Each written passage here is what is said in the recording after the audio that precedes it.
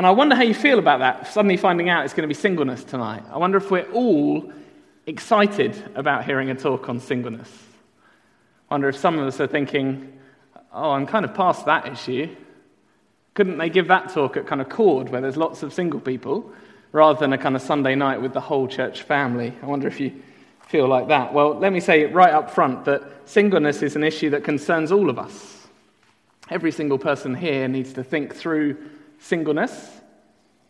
Why do I say that? Well, for a start, that kind of slightly odd term, singleness, actually covers a whole range of real people. It's not just the young people thinking about maybe I'll get married one day. It's also people who have been married, widows, widowers. It's people who struggle with same-sex attraction and are Christians. It's Christians who have longed to find a spouse, but it never quite happened. It's Christians who are confused about their gender identity, as we thought last week. It's Christians who've chosen singleness to serve the gospel in a particular context. It's Christians who are currently married, but won't be to the end of their lives if their partner dies. It's teenagers who are too young to marry. All of us begin life single. Over half of us will end life single. So we need to think it through just for ourselves. But actually, I hope if you've been here in the mornings in 1 Corinthians 12 and 13, I hope you also want to listen tonight, not just for yourself, but for others, brothers and sisters in the church family. Even if it's not a pressing concern for me, I hope we've been struck by the fact we are all parts of the same body. It's not actually an option as a Christian. If you are a Christian, you are part of Christ's body. So the question is not, am I going to be a part or not? The question is, am I going to be a dysfunctional part of Christ's body or a functional one? Which means, am I going to use my gifts to love people who are different from me and have different gifts? I think the marrieds and the unmarrieds need to reflect on that, all of us. How do we use our gifts for the sake of others? And I'm using the language of gift here quite deliberately, because you'll see on the outline, if there's one thing I want us to get our heads around tonight, it's this big point that in Jesus' kingdom, singleness is a good gift. In Jesus' kingdom, being unmarried is a good gift. Something we're to steward, to use, to appreciate personally and as a family. I realise that may be hard to believe. Possibly if you're blissfully married, no, I'm not sure we'll have many like that, or if you're unhappily single. That can be a really hard thing to believe. But both Jesus and his apostle, Paul, are clear that singleness can come with real benefits, gospel benefits. You'll have heard that in 1 Corinthians 7. Real benefits. And just like marriage, it is a gift to be stewarded for the sake of others, service of God and others. Just have a look down at 1 Corinthians chapter 7, verse 9. So we're on page 955, if you've closed your Bible, 1 Corinthians 7, verse 9.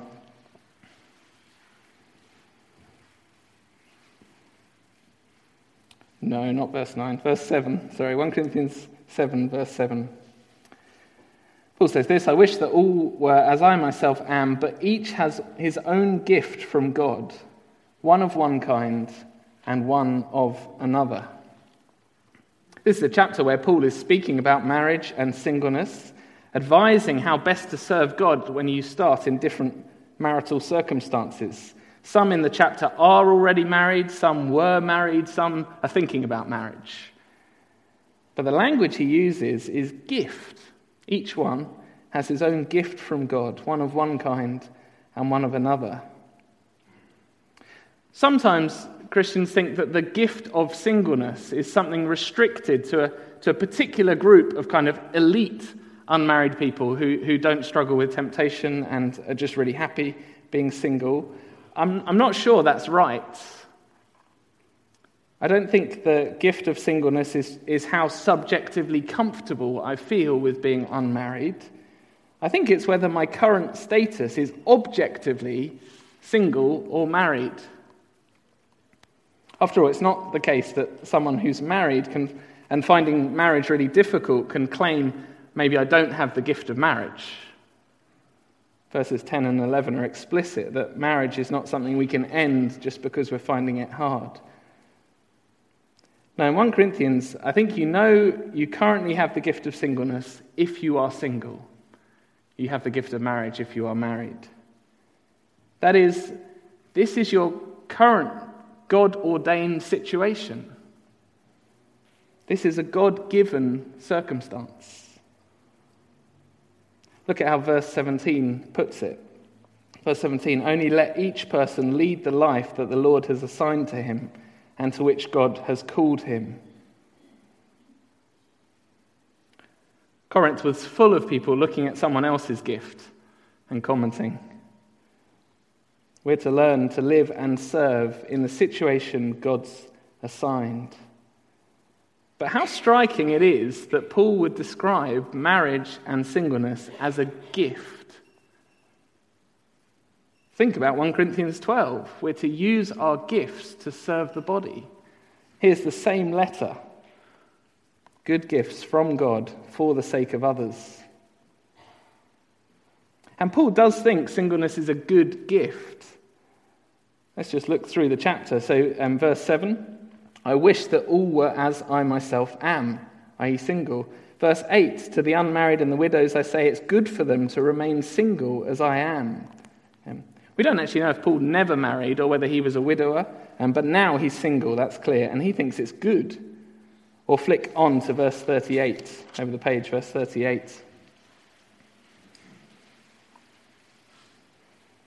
He who marries his betrothed does well, and he who refrains from marriage will do even better. Or look at verse 39 to 40. A wife is bound to her husband as long as he lives, but if her husband dies, she's free to be married to whom she wishes, only in the Lord. Yet in my judgment, she's happier if she remains as she is. He keeps making the point. Do you hear it? Singleness is a good gift. It's actually better for many to remain single. Not in all circumstances, we're going to see that. But actually, for some, singleness is a good long-term option. Actually a good gift. Something you might want to hold on to. I wonder for those not married here, whether that's how you would describe it.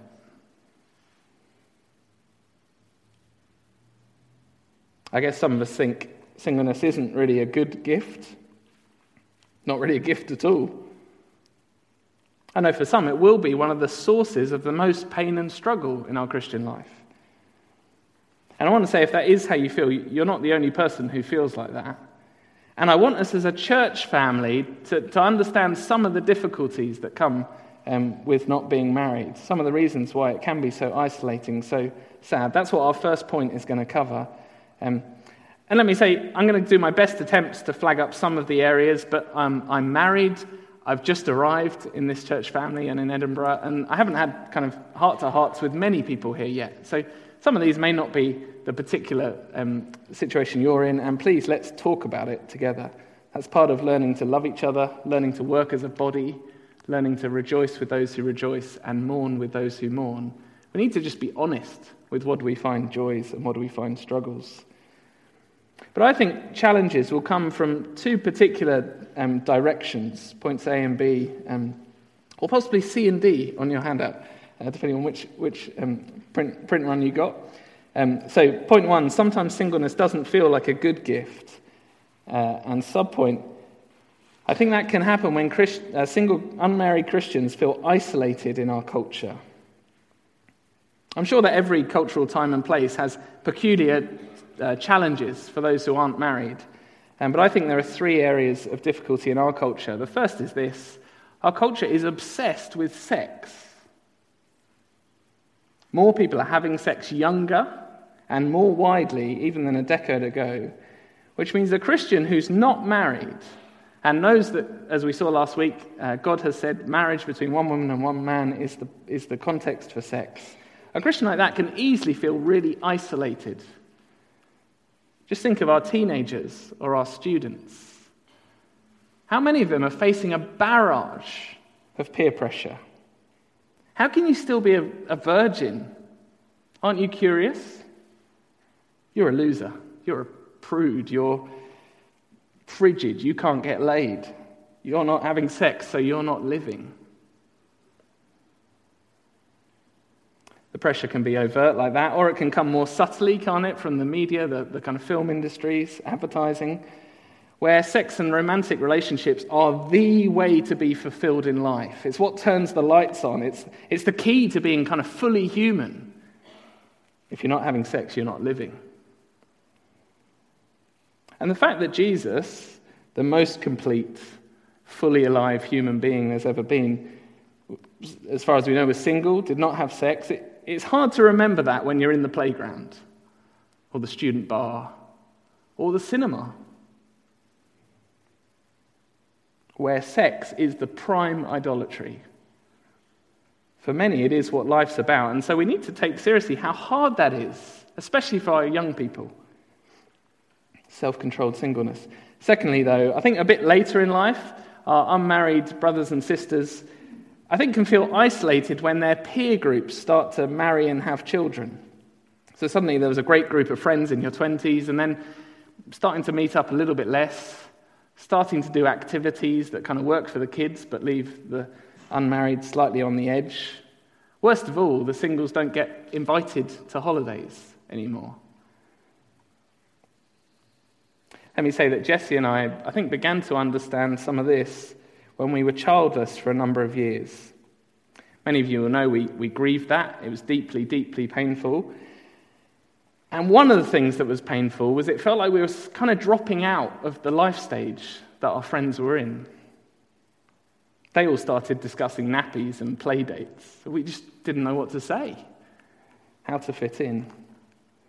Suddenly struck us that moment, probably for the first time since being married, that maybe this is what some long-term single people feel like.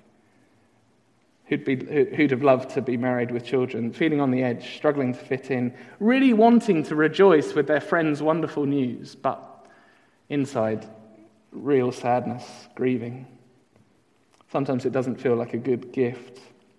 And of course that gets worsened by well-meaning comments from family or friends or other Christians saying, wouldn't it be good to settle down?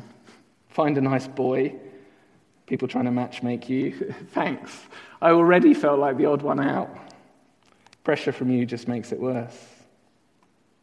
That's the second area. And thirdly, finally, in our culture, life can just feel very solitary.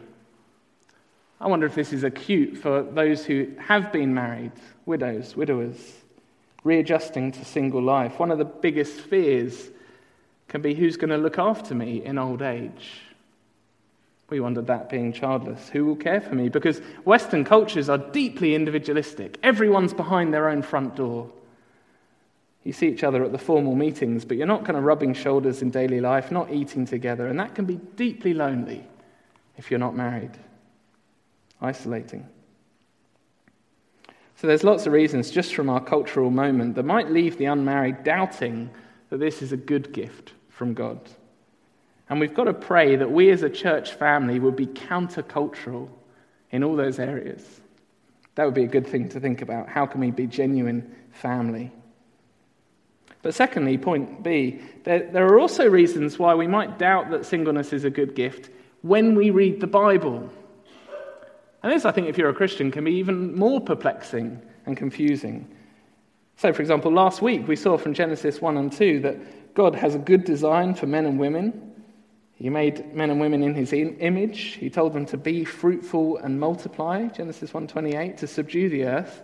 Well, how do I do that as a single person? We heard that sex and marriage was God's good idea, Genesis 2. Not good for man to be alone. Here's a fitting helper in Eve, coming together at the end of the chapter. Wonderful. But where do I fit in if I'm single? In a world where we're supposed to be fruitful and multiply, what does that actually mean for the unmarried or the childless? And then you read on in the Bible, Deuteronomy 28, Psalm 127, countless places actually in the Old Testament where children are a blessing, a kind of prime blessing God gives to his people in Israel. Does that mean I'm not blessed? If I'm not married, I don't have kids? Am I not really part of God's purposes for this world? Or what about for those Christians who struggle with same-sex attraction? Or gender dysphoria, as we thought about last week? Genesis 2 is clear, and we just heard Jesus repeat it in Matthew 19, that marriage is between one man and one woman. Which means, for some Christians, marriage is just not an option as they seek to obey God, and that can be deeply painful. Others would love to be married but just can't find a believing spouse. In the UK at the moment, there are statistically more women than men in church. That's true of our Cord group at the moment. And it may well be the case that someone who would love to be married does not find a Christian partner and might be tempted just to find an attractive, non-believing spouse. Maybe that's the answer. But the Bible warns of the danger of that, the foolishness of that. So again, perhaps a single Christian woman seeking to obey God as number one forgoes the possibility of marriage for that reason and finds it deeply painful. How can singleness possibly be a good gift? Well, we're going to turn to the teaching of the Lord Jesus, and we'll come back to 1 Corinthians 7, but turn back to Matthew 19, to begin the answer. Matthew 19, page 824, and we're just focusing on verses 10 to 12 for our topic. But you heard Jesus being asked about divorce and marriage. He answers by going to Genesis 2, just like we did last week. Verse 9 points out what a long-term commitment marriage is. Verse 9 of chapter 19, Jesus says, I say to you, whoever divorces his wife except for sexual immorality and marries another commits adultery. So Jesus has a high view of marriage. It's a lifelong, serious commitment. But that triggers this question from the disciples, verse 10.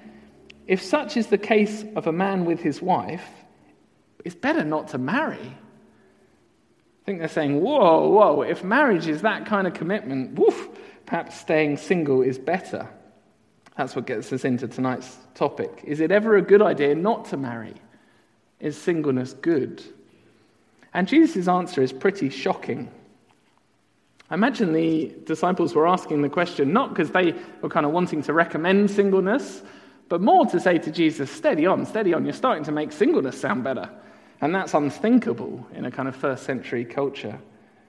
But just look at how Jesus responds. He actually says that some will choose to be single, to remain single. Verse 11. But Jesus said to them, not everyone can receive this saying, but only those to whom it's given. For there are eunuchs who've been so from birth, and there are eunuchs who've been made eunuchs by men, and there are eunuchs who have made themselves eunuchs for the sake of the kingdom of heaven. Let the one who's able to receive this receive it. Slightly puzzling imagery. Jesus actually flags not everyone can receive this saying. Just like the parables, this takes a bit of thinking through. Jesus is teaching the upside-down values of his kingdom. But in response to the question, is it better not to marry?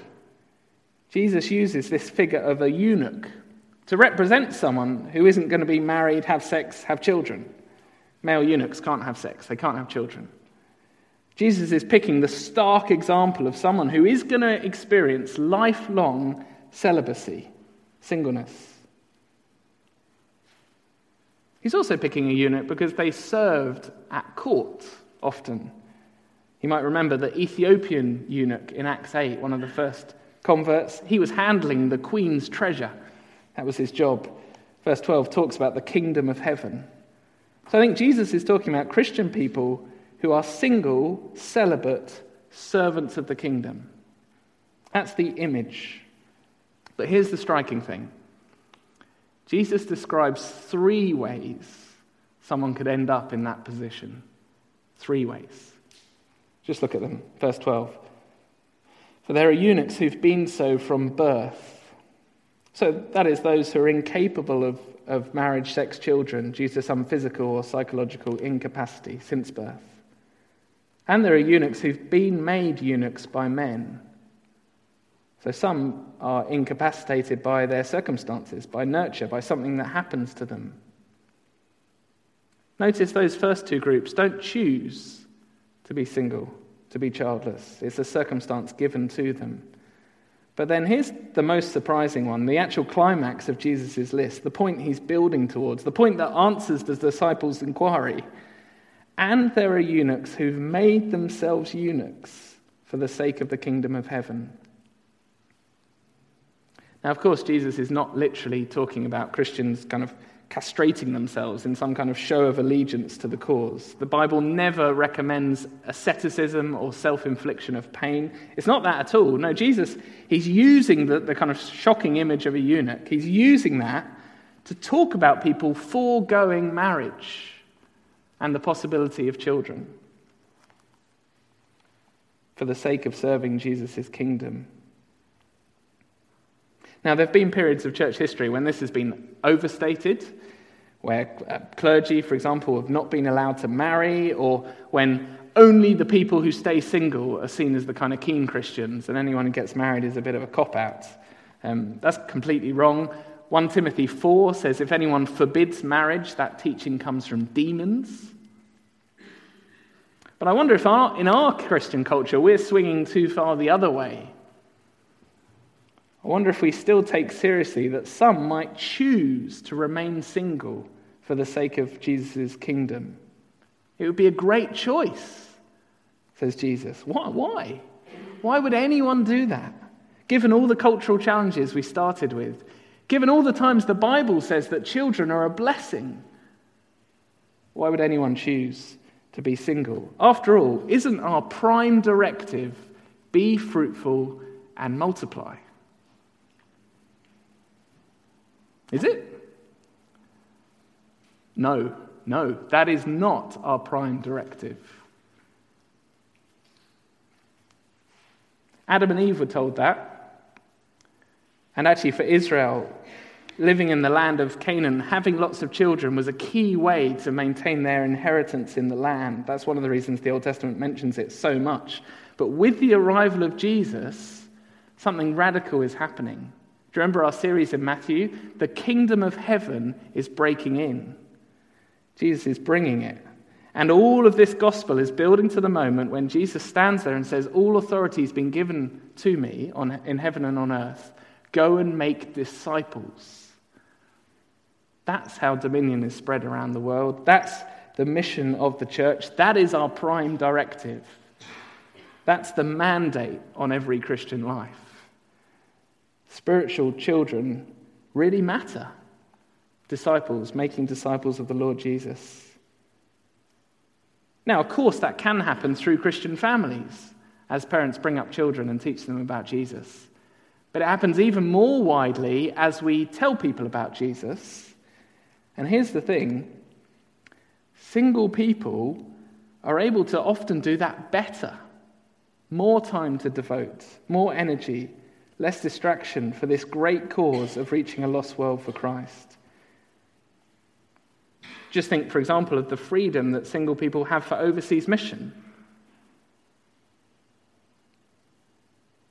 Think of the impact on the church in the UK of single people like John Stott or Jim Packer or Dick Lucas. I think of a colleague of mine at St. Helens, a wonderful, wonderful woman who has trained literally hundreds of women for gospel ministry and is single. I think of two of the most influential people in my life as a Christian and as a gospel minister. Single. And gave me a lot of time and training. Jesus says some will choose to be eunuchs through a single-minded desire to be about the king's business. Choose to be a celibate servant of the kingdom of heaven.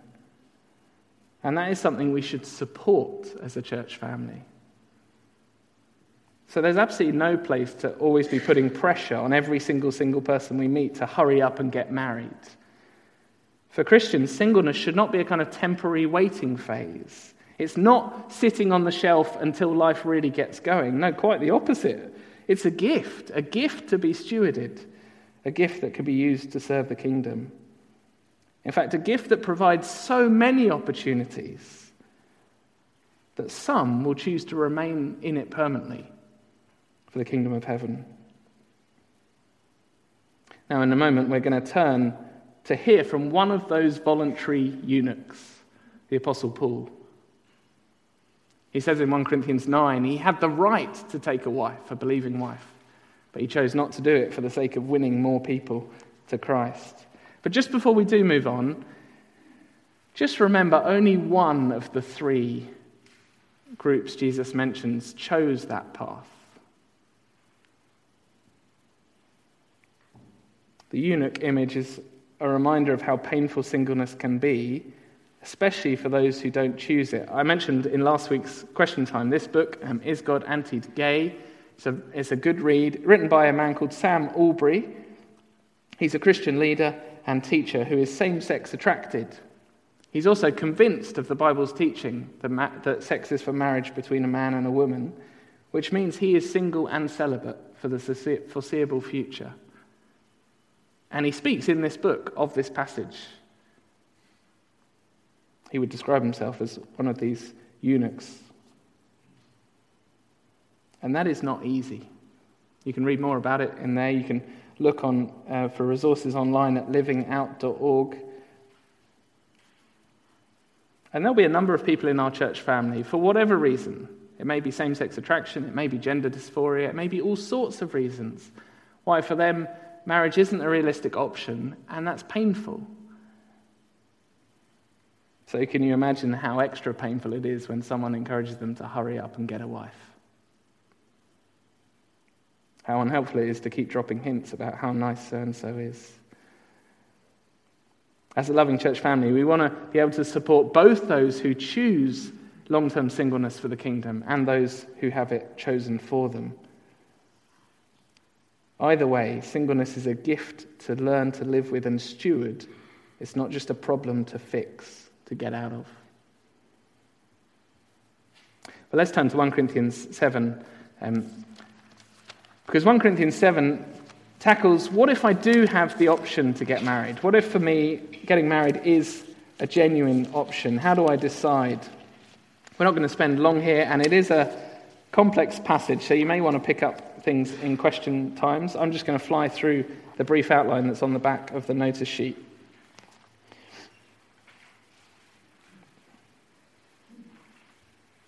I've said that Paul's overall point is that we're free to marry, but he thinks singleness has real benefits. We're free to marry, but singleness has real benefits. That's the overall idea. But actually, to get there, Paul starts by reminding Corinth, right in the heart of this chapter, that whether we're married or single isn't actually the be-all and end-all question. It's not the biggest issue. So verses 17 to 24, our identity is not actually defined by our relationship status box, any more than it's defined by our job description or our racial background. So in 17 to 20, Paul talks about whether people are circumcised or uncircumcised. But actually, verse 19, neither counts for anything. Keeping the commandments of God is what matters. Verse 20, each one should remain in the condition in which he was called. Why is he talking about circumcision, uncircumcision in a chapter on marriage and singleness? Because none of those things define Christians. Or verse 21, were you a bondservant when called, don't be concerned about it. If you can get your freedom, avail yourself of the opportunity. But the key thing is our relationship with Christ, our status in Christ. He who is free when called, verse 22, is a bondservant of Christ. You were bought with a price. Don't become bondservants of men. So, brothers, in whatever condition each was called, there let him remain with God. Now, it's not wrong to get married. He's super clear on that in the rest of the chapter. It's not wrong to buy your freedom if you can, if you're a slave. But actually, neither of those things define me. Paul wants to start by relativizing the question. Our culture may tell us it's the absolute center of whether we're fully human or not. Paul wouldn't agree. I'm bought by Christ. I belong to Christ. I'm free in Christ. I'm married in Christ. And so whether changing my job or changing my marital status, neither of those things should consume my attention. Contentment where God has currently put me, obedience to what God currently tells me, these are the things, says Paul, to focus on. It is possible to waste years, decades of life, thinking that when my circumstances change, then I'll be able to get on with serving God. Then I'll thrive as a person or a Christian. It's possible to excuse sin or selfishness on the basis that God hasn't yet provided the right set of circumstances to make the Christian life possible for me. And I'm not just saying that to unmarried people. Married people can think like that as well. It's possible to live life in a daydream about a different life. But Paul says to Corinth, verse 17, let each person lead the life the Lord has assigned him. Paul applies these principles down in verse 27. Are you bound to a wife? Do not seek to be free. Are you free from a wife? Do not seek a wife. Not that it's wrong to get married, but it shouldn't be the consuming, defining issue in my identity. We're not defined by our marital status. And then secondly, eternity's imminent arrival does define Christians. So from verse 25 onwards, Paul starts giving advice to the betrothed, literally virgins, those who've not yet married. People debate what the present distress of verse 26 is. There may be some famine or kind of local crisis going on in Corinth that makes it particularly difficult to get married or unwise to get married. But actually, I think that's symptomatic of the last days generally. Look at how Paul goes on in verses 29 to 31 to talk about the imminent arrival of eternity, a fact that relativizes the importance of all sorts of things in this life, including our marriage status. Verse 29, this is what I mean, brothers. The appointed time has grown very short. From now on, let those who have wives live as though they had none, those who mourn as though they were not mourning, those who rejoice as though they were not rejoicing, those who buy as though they had no goods, those who deal with the world as though they had no dealings with it. For the present form of this world is passing away. I want you to be free from anxieties. Now, we mustn't understand this. Married people still need to serve their spouses. Verses 1 to 5 make that clear. But Paul is saying, in light of eternity, neither marriage, nor our material wealth, nor our suffering, nor even our joys in this life are ultimate. They're just not the biggest questions. Because this life, this world is passing. Chapter 15 will remind Corinth, you have a resurrection body. That's the real life, the permanent life, the eternal life. Jesus taught in Matthew 22, in the resurrection they neither marry nor are given in marriage. For all our culture says, it is not the ultimate question.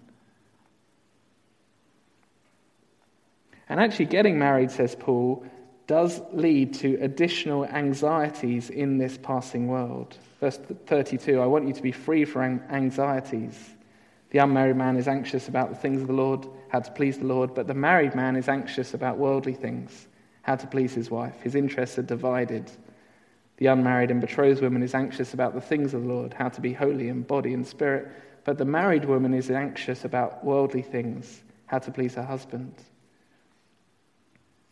You can ask about this in question time if you want details. I think I didn't really believe this verse until I got married, and now I really believe it.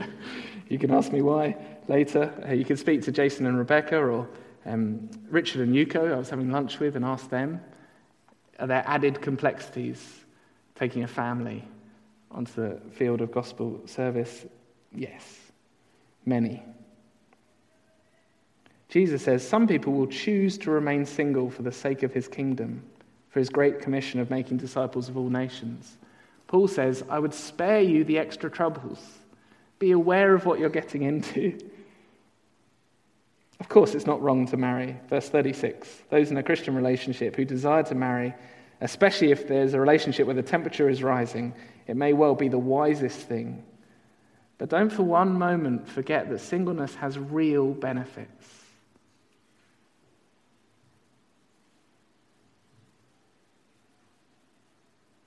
Our time is up. There's much more we could say. I want to end actually with two questions for us to think about as a church family. Two questions to think about. How can we better support unmarried brothers and sisters in Christ's body here at Chalmers, across the whole age range and life stage range? How can we better support our unmarried brothers and sisters? And secondly, how can we make the most of the gifts and service opportunities that unmarried people have? Let me pause there and lead us in prayer.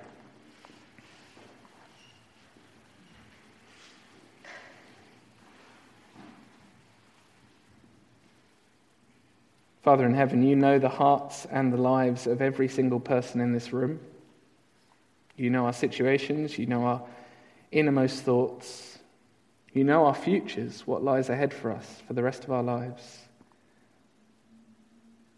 And Father, we all need help as we think about what your word says in these areas so close to home.